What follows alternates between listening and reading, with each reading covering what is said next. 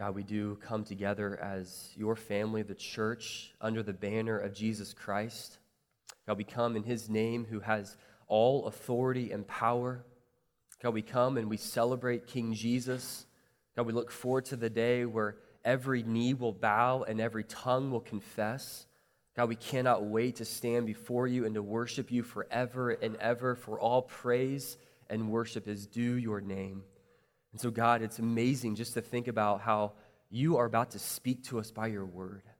God, I pray that we would, Lord, just want to receive what you have for us today, that you would give us wisdom and insight into your word, that you would make this plain. We pray in Jesus' name. Amen. Well, have you ever been in a situation in which you had to be the bearer of bad news to someone else, and you knew that they were not ready to receive it?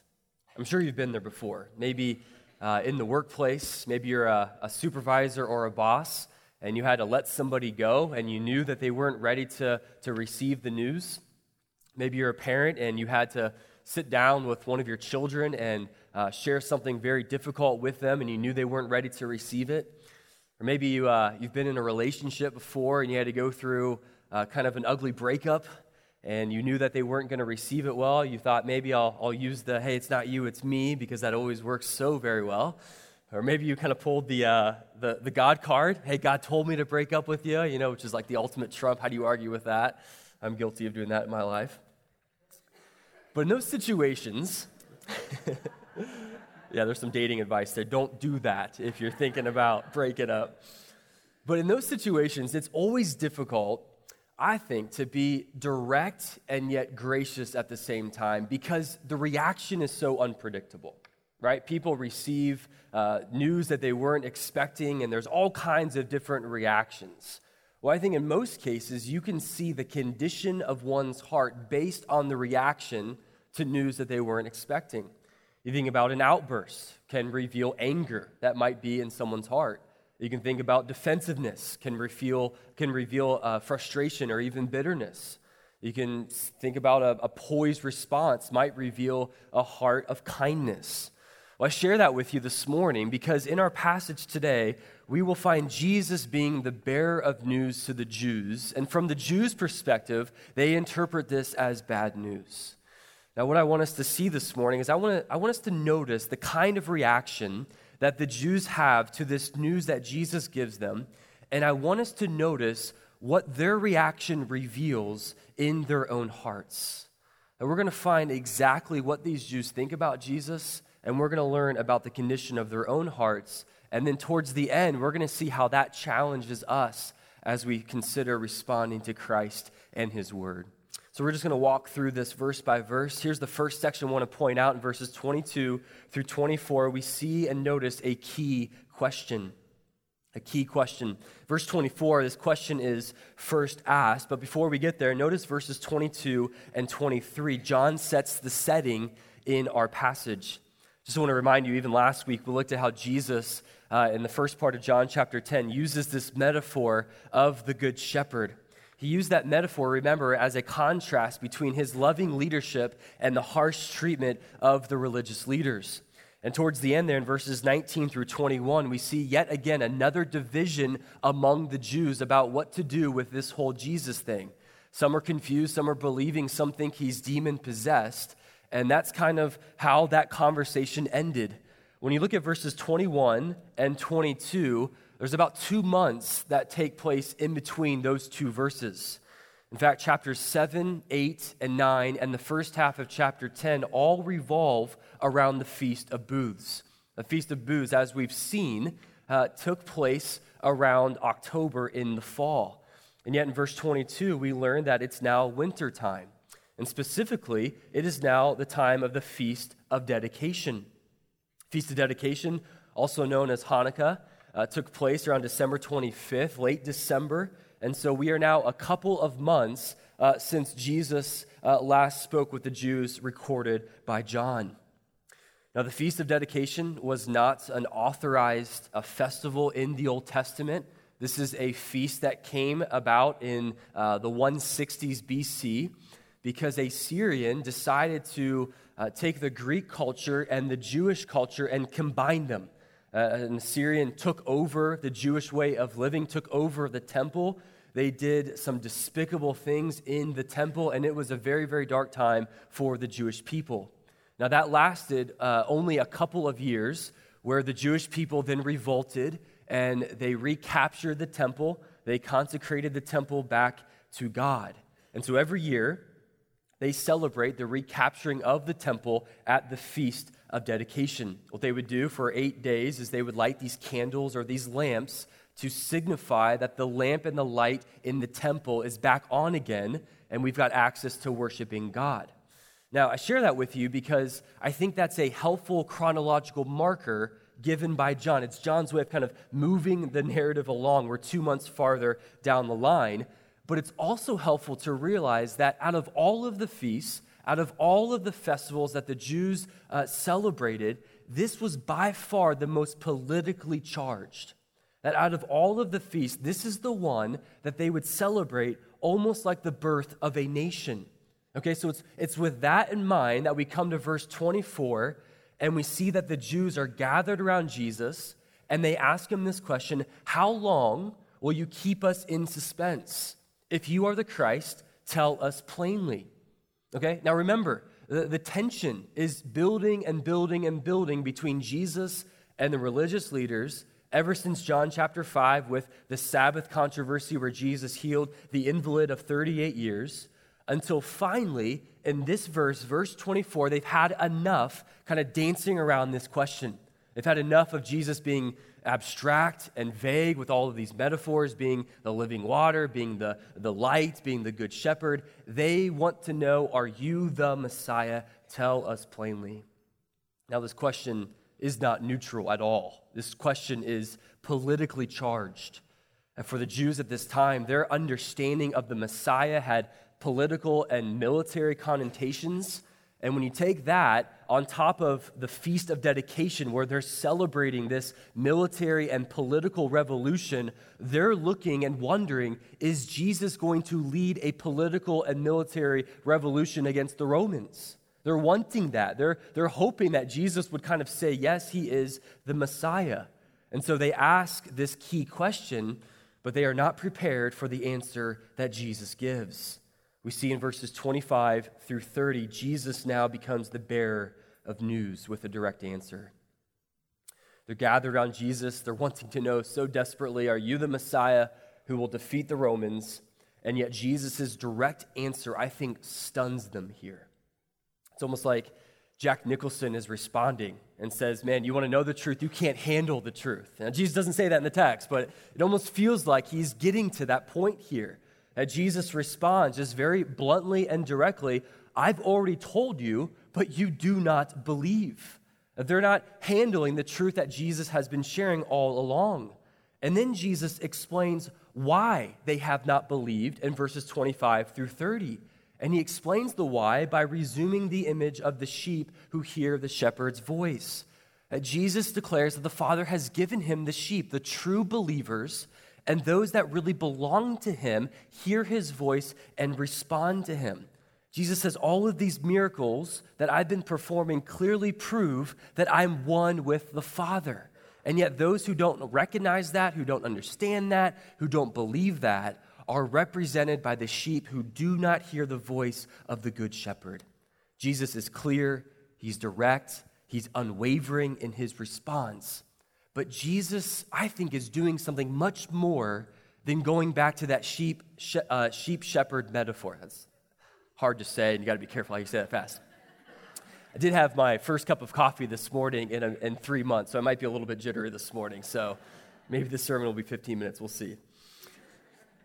Now, I think Jesus is doing something here that is much more deep than just going back to this sheep-shepherd metaphor.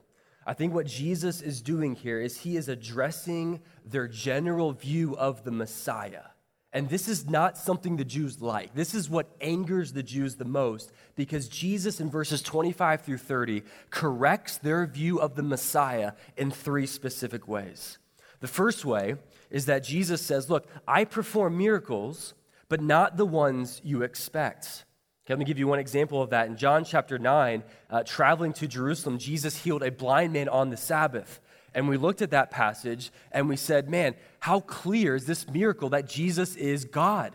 And yet the religious leaders wanted nothing to do with the miracle. They were only concerned about Jesus breaking the Sabbath law. They say in chapter 9, verse 16, this man is not from God, for he does not keep the Sabbath. And so Jesus in verse 25 of our passage says, the works that I do in my Father's name bear witness about me, but you do not believe. Jesus is saying, look, you ask if I'm the Messiah. Well, just as the Messiah is to perform miracles, so I perform miracles, but not the ones you expect or the ones you're willing to accept. That they wanted the Messiah to perform miracles, but not on the Sabbath, because that would subvert their own authority. Secondly, I think Jesus corrects their view of the Messiah by saying, look, I bring deliverance, but not the kind you expect. Now, the popular desire at this time that's growing and growing and growing is to take over the Roman forces.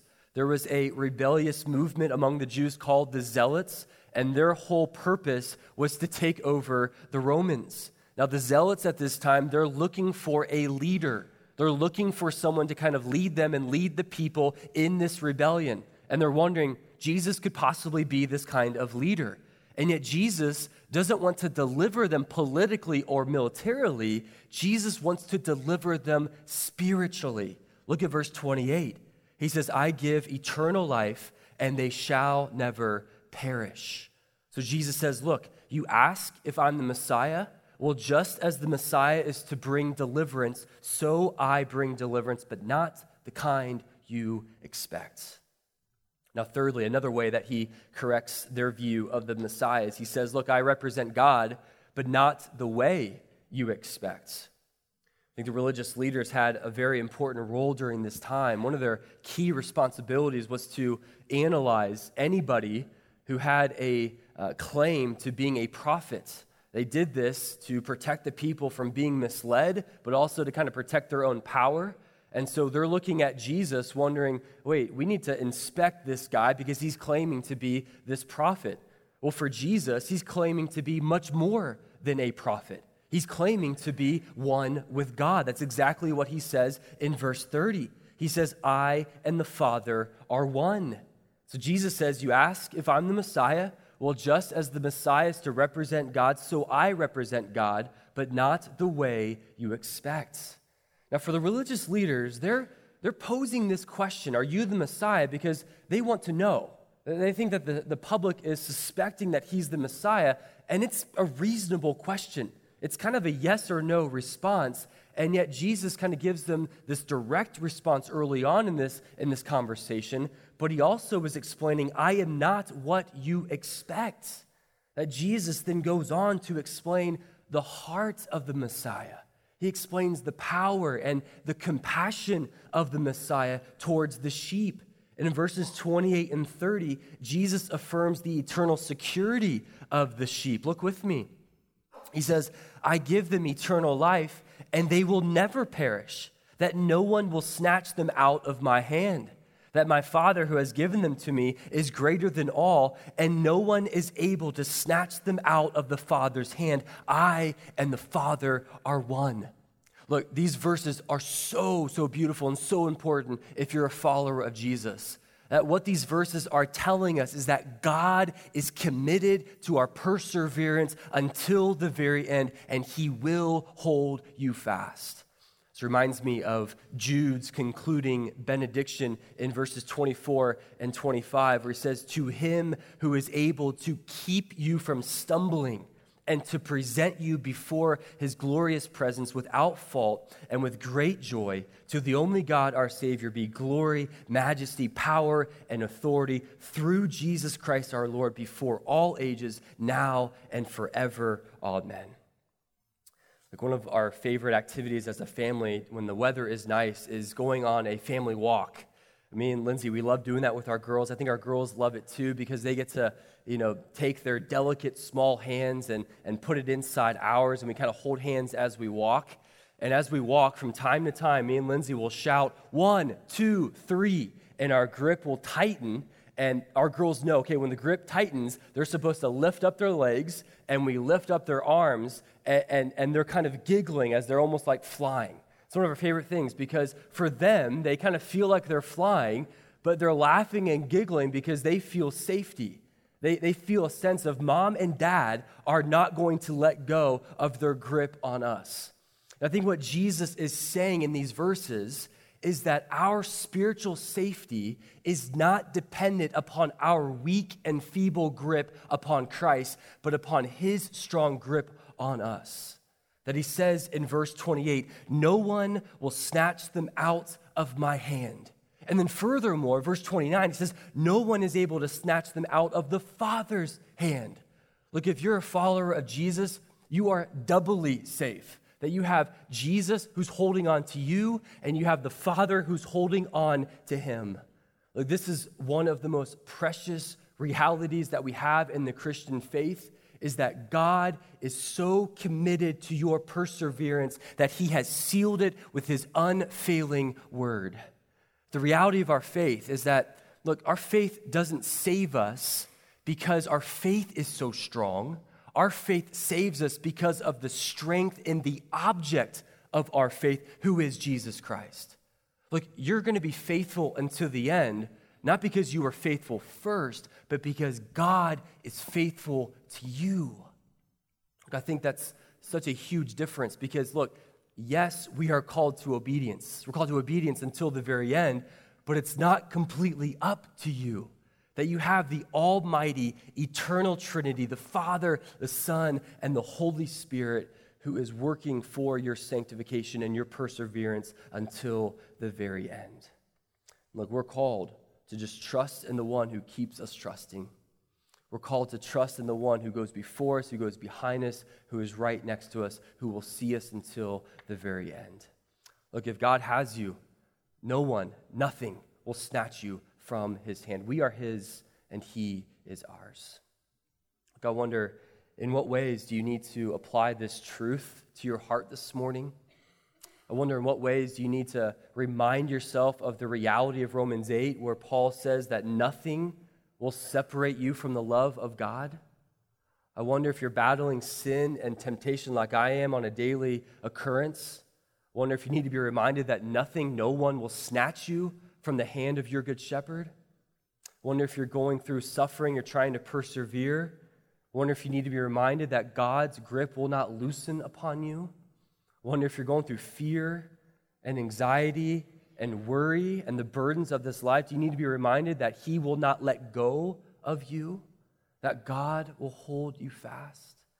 But these verses create a warm blanket to our soul because nothing will snatch us from his hand. And Jesus explains who the Messiah really is in these verses. Well, this is not the response that they were looking for. In verses 31 through 33, we now see a violent reaction by the Jews here. And verses 31 through 33, they don't like this response, and so they begin to pick up stones in order to kill Jesus. Look, here is when we begin to see what is underneath their response. We see the condition of their hearts.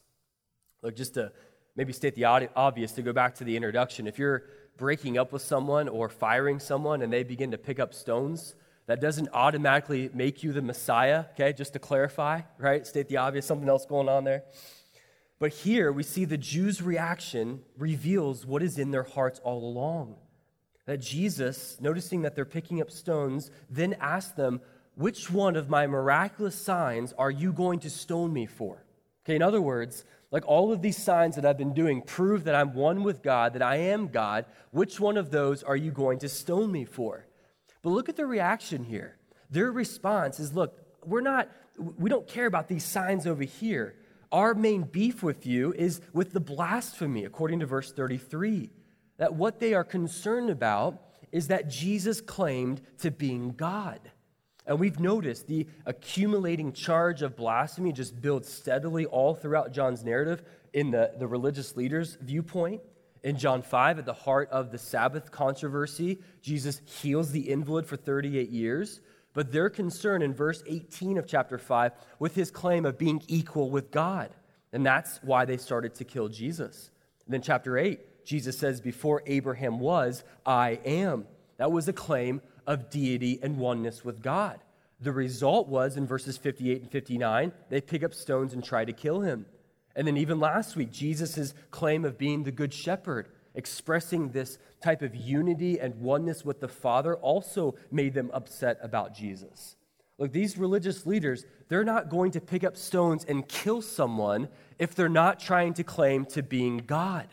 And this type of response and reaction, where from our perspective is a little much. It's like, okay, like, why are you going to pick up stones and kill this guy? Like, he's claiming to be this guy. Just kind of move him to the side. He's a little bit crazy, but move on with your life, right? But for a Jew at this time, they held so dearly to Deuteronomy 6:4, which is called the Shema. This is kind of like John 3:16 in the Old Testament. Deuteronomy 6:4 says, "Hear, O Israel, the Lord our God, the Lord is one." Okay, that was like John 3:16. That's what we hold dearly. That was so sacred because the oneness of God separated the Jews from all of the other nations. Okay, this is what they would probably have tattooed all over themselves, even though I think tattoos are against the old covenant law. But this is what they held so dearly, that it's oneness about God. And so some other Jew coming along, claiming also to be God, was deemed in their eyes worthy of being stoned and being killed. And so we see this furious reaction among the Jews. Now Jesus responds to this in verses 34 through 39, and we see the brilliance of Jesus and what he does here. And I'm calling this a clear rejection because of mainly verse 39. At verse 39, we see that the Jews here, some of the Jews at least, still want to arrest Jesus. Now, ultimately, we'll see John's conclusion of the Jewish people and their unbelief of Jesus in a very important verse in chapter 12, verse 37. That in verse 37, it says, "Though he had done so many signs before them, they still did not believe in him." Okay, that's John's conclusion over the Jewish people, and we're kind of leading up to that. But verse 39 leaves no doubt where some of the religious leaders stand in their unbelief towards Jesus. See, we see the condition of their hearts, that they're unwilling to believe. They're unwilling to bend their knee and worship Jesus because of their own pride and because of their own belief. But look at the brilliance of Jesus in verses 34 through 38. Jesus provides an unanswerable argument as he responds to these accusations of blasphemy by quoting from Psalm 82. Now, he quotes from Psalm 82 because he knows that the religious leaders are not going to argue with Jesus quoting from the Old Testament. It's too sacred. But he quotes from Psalm 82 because here is where some of Israel's judges and other leaders and rulers were called gods, little g gods. And they were called this not to describe them as deity or equal with God, but to indicate that their task and their role were divinely appointed. And so Jesus' argument here is from the lesser to the greater. That he's saying here, if these mere humans, these judges, these leaders were given the title gods, lowercase g, then how much more should I be called God and one with God? And he says that and again points to the miraculous signs. I've been doing all of these works. These works bear witness of my own identity that I am God. It's such a tight argument that these Jews can't really argue with him. They're not going to say, no, the Old Testament doesn't say that. That's not true. They believe that, and Jesus is using that against them. This response by Jesus is so clever. It's somewhat of a maneuver because he's trying to kind of sidestep this stoning because he has another invitation to make in verses 40 through 42. That Jesus avoids this stoning because he's got to call more people to believe in him. Look with me at verses 40 through 42, the path to genuine belief. In these verses, we see that Jesus leaves Jerusalem and he heads back to a place in which he did a lot of his ministry right near the Jordan River. And so the Jerusalem story ends with unbelief, with murderous plans. But across the Jordan, there's a group of people who actually believe in Jesus. Now, I want us to notice, what is the difference here between what happened in Jerusalem and what happened near the Jordan.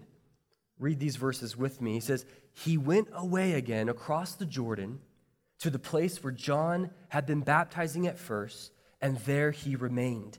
And then he came to him, and they said, John did no sign, but everything that John said about this man Jesus was true, and many believed in him there. Now, here's what I think is going on here. I think in these last couple of verses in John chapter 10, John is describing for us the kind of soil in which true, genuine faith takes root and begins to grow. That John references the place in which John the Baptist ministered, in which he preached, in which he baptized. And I think what the author of John is showing us here is that where John's message was embraced, genuine faith in Jesus flourished.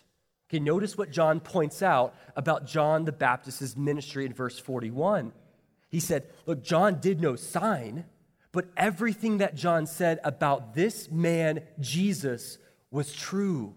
Look, in other words, John's ministry, what John's life and his mindset was all about, was putting a spotlight on Jesus. It was not about his own fame. It wasn't about his own popularity. It wasn't about being liked. It was an obsession with who Jesus is and calling people to believe in him. That's what he was all about. Even when we were first introduced to John the Baptist, if you remember back in John chapter 1, one of the first things that we hear John saying is, I am not the Christ. I'm just the one that points to Christ. Right? And then he says, look, behold the Lamb of God who takes away the sins of the world. That's what John was all about. I think John is trying to show us that is the kind of mindset that is starting to take place in these individuals who were believing in him. Let me remind you of just a spotlight of John's own ministry in chapter 3. He says, I'm not the Christ, but I have been sent before him. The one who has the bride is the bridegroom. The friend of the bridegroom who stands and hears him rejoices greatly at the bridegroom's voice. Therefore, this joy of mine is now complete. He must increase, but I must decrease. Notice the humility. Notice the Jesus centrality of John the Baptist's life. Notice the enthrallment that he had, the love that he had for his Savior. I think what the author of John is showing us is that this is the kind of soil by which genuine faith grows. That having that kind of mindset, the John the Baptist mindset of humility and dependence and this Jesus-saturated life, that's where true faith begins to take root and grow. Compare that to Jerusalem. They rejected John the Baptist's message. They rejected that kind of mindset of humility. That religious leaders are not willing to bend their knee. They are filled with pride and with self-sufficiency. Not in these verses. In verses 40 through 42, these are individuals who hear the shepherd's voice because they are his sheep. Look, I bet if you thought back for a moment at a season of your own life in which you had a lot of sin going on in your life, or maybe a time in your life in which you had least spiritual growth, I bet you would notice an absence of John the Baptist's mentality of humility. I bet you would notice a mentality of pride. I bet you would notice this blinding mentality of self-sufficiency. I bet you would notice a heart that is devoid of desperation for Jesus. And yet I think this passage is calling us to take on the same mentality of John the Baptist, who didn't perform any sign, but just pointed people to Jesus because that is what he was all about. Well, these verses, they have shown us that Jesus is the bearer of news. We've seen the Jews' reaction here and how that revealed the condition of their own hearts. We've also seen the soil by which true faith grows and flourishes. As we close this morning, I just want us to look at two application points that I think this passage is calling us to. Two application points as we close this morning. Here's the first one I think that we can glean from this passage is a warning to beware of developing a tunnel vision of God. Beware of the danger of developing a tunnel vision of God. What I mean by this is just to remind you, these Jewish leaders had developed a tunnel vision of what they thought the Messiah was going to be like. They had a box where this is where the Messiah kind of lives. This is what we can expect the Messiah to be and to do. And yet, when Jesus came and did something beyond that box, beyond that vision, they were unwilling to accept it. And as a result, they missed the purpose of God in Jesus. And look, I just want to almost warn us this morning that I think that we can have the same tendency as it relates to how we view God and how we even experience the Word of God. Just want to encourage us not to develop a too narrow of a view of God, that when He does something that we don't expect Him to do, to be careful of our response and our reaction to that. In other words, when God sends something into our lives or we read something in His Word that's beyond this narrow view of Him, we can respond in an unhealthy and borderline sinful way, very similar to the Jewish leaders. Now, not trying to stone Jesus, but it can lead us into a path of disobedience. Here's a couple ways that you can know that your vision of God is too narrow, a tunnel vision of God. Number one, has your knowledge of God, has it been increasing and growing? Or has your knowledge of God become stagnant?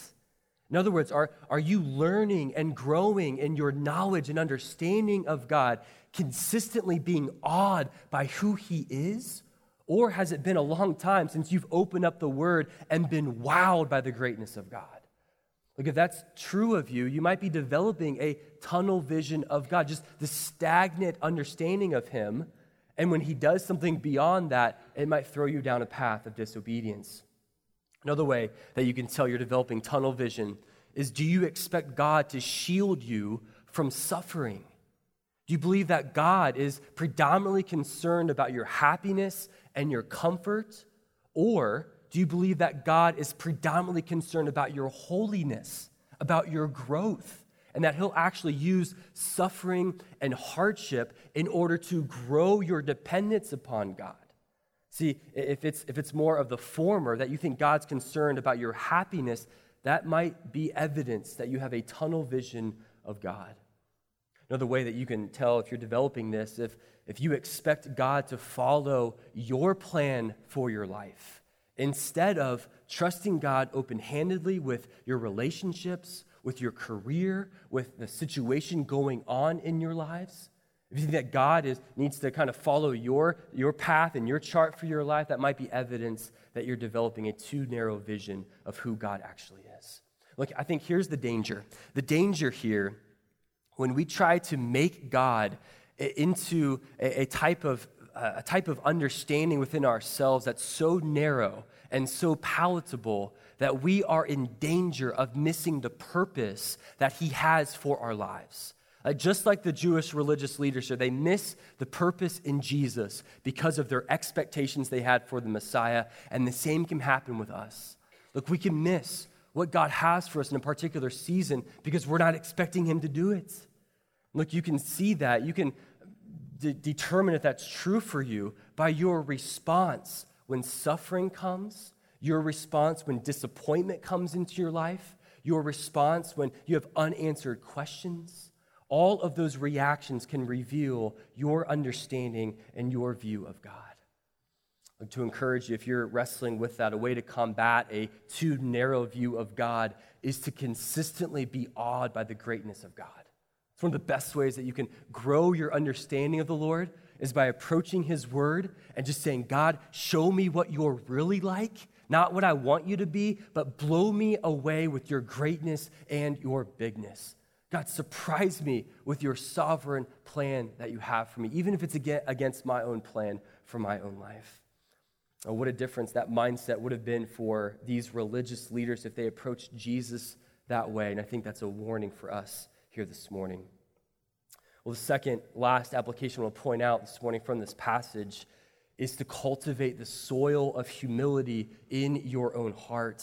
As we just saw in verses 40 through 42, I think humility was the path to genuine belief, having a Jesus-saturated heart. I think this is why some believed. Look, one of the best ways to cultivate humility in our own lives is to consistently flood our hearts with the glory and the beauty of God. Look, this is why the gospel is so important. The gospel not only saves us and redeems us, but the gospel of Jesus matures us and conforms us into the image of Jesus. The reason why that is true is because there is no better way that God displayed his glory and his beauty than on the cross of Calvary. That on the cross of Calvary, we see Jesus, the perfect Son of God, who dies in the place of sinners, dies in the place of his own enemies, people who rebelled against him in order to save, redeem, and to forgive them. Think about that. Like, that is the display of God's glory. And the more that we remind ourselves of that reality, the more that we meditate on that on a daily occurrence, the more that your pride and my pride will start to die away. The more that this dependency upon God, this humility, this desperation for the Lord Jesus will grow, the more that we are worshiping God and reminding ourselves of the power of the gospel. Look, pride, in essence, confuses our identity with God's. It makes us larger than what we actually are. And so I think humility here is correctly understanding ourselves because we understand who God actually is. That when we are caught up in the glory of God, there's no time to be caught up in our own glory.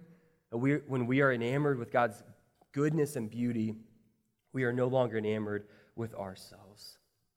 And so I just want to close this morning with just more of a challenge to you, church, as you think about this summer. As you know, we're already in the month of June, and maybe you've got more margin this summer, maybe you don't. It feels like the summer can be more busier than the rest of the year, but just want to give you a summer challenge today as we close. I want you to consider taking the next couple of months and intentionally growing your understanding and your knowledge of God. I want to challenge you to grow just your view of who he is, the bigness and the greatness of God, to not settle for just being stagnant in your understanding of who he is, to not have this mindset, yeah, I know who God is, I know what the gospel is, I'm good, but to have this desire, no, I want to learn him more and more for the rest of my life. I want to challenge you with that by picking up a book this summer, not just diving into the Word of God, but by reading a book that will saturate your heart and your life in the bigness of God. To pick up a book like The Knowledge of the Holy by A.W. Tozer, pick up a book like None Like Him by Jen Wilkin, pick up a book called Knowing God by J.I. Packer. Those books are so good. It will show you the bigness of God that will attack your own pride and your own self-sufficiency. Look, I think that's our next step from this passage as we look at the warning to not be like the religious leaders, to be like the people near the Jordan River who notice that there's something about this Jesus guy I need to get a hold of and I need to surrender my life to. Let's pray together. God, we thank you for, Lord, this time that we've had, this warning that we see in this passage to not be like the religious leaders. God, to not assume that we have it all together. Lord, I pray even as how we view you, oh God, that you would challenge us, that you would grow us. Lord, even if we've been walking with you for decades, Lord, I pray that as we open up your word and other resources, Lord, that you would stun us all over again about how good and loving that you are. God, we need your help to battle our own pride. We need your help to battle our own self-sufficiency, our self-reliance. And Lord, the path to that is humility found in the gospel. So Lord, take this summer, take this challenge, and Lord, bear fruit, we pray in Jesus' name. Amen.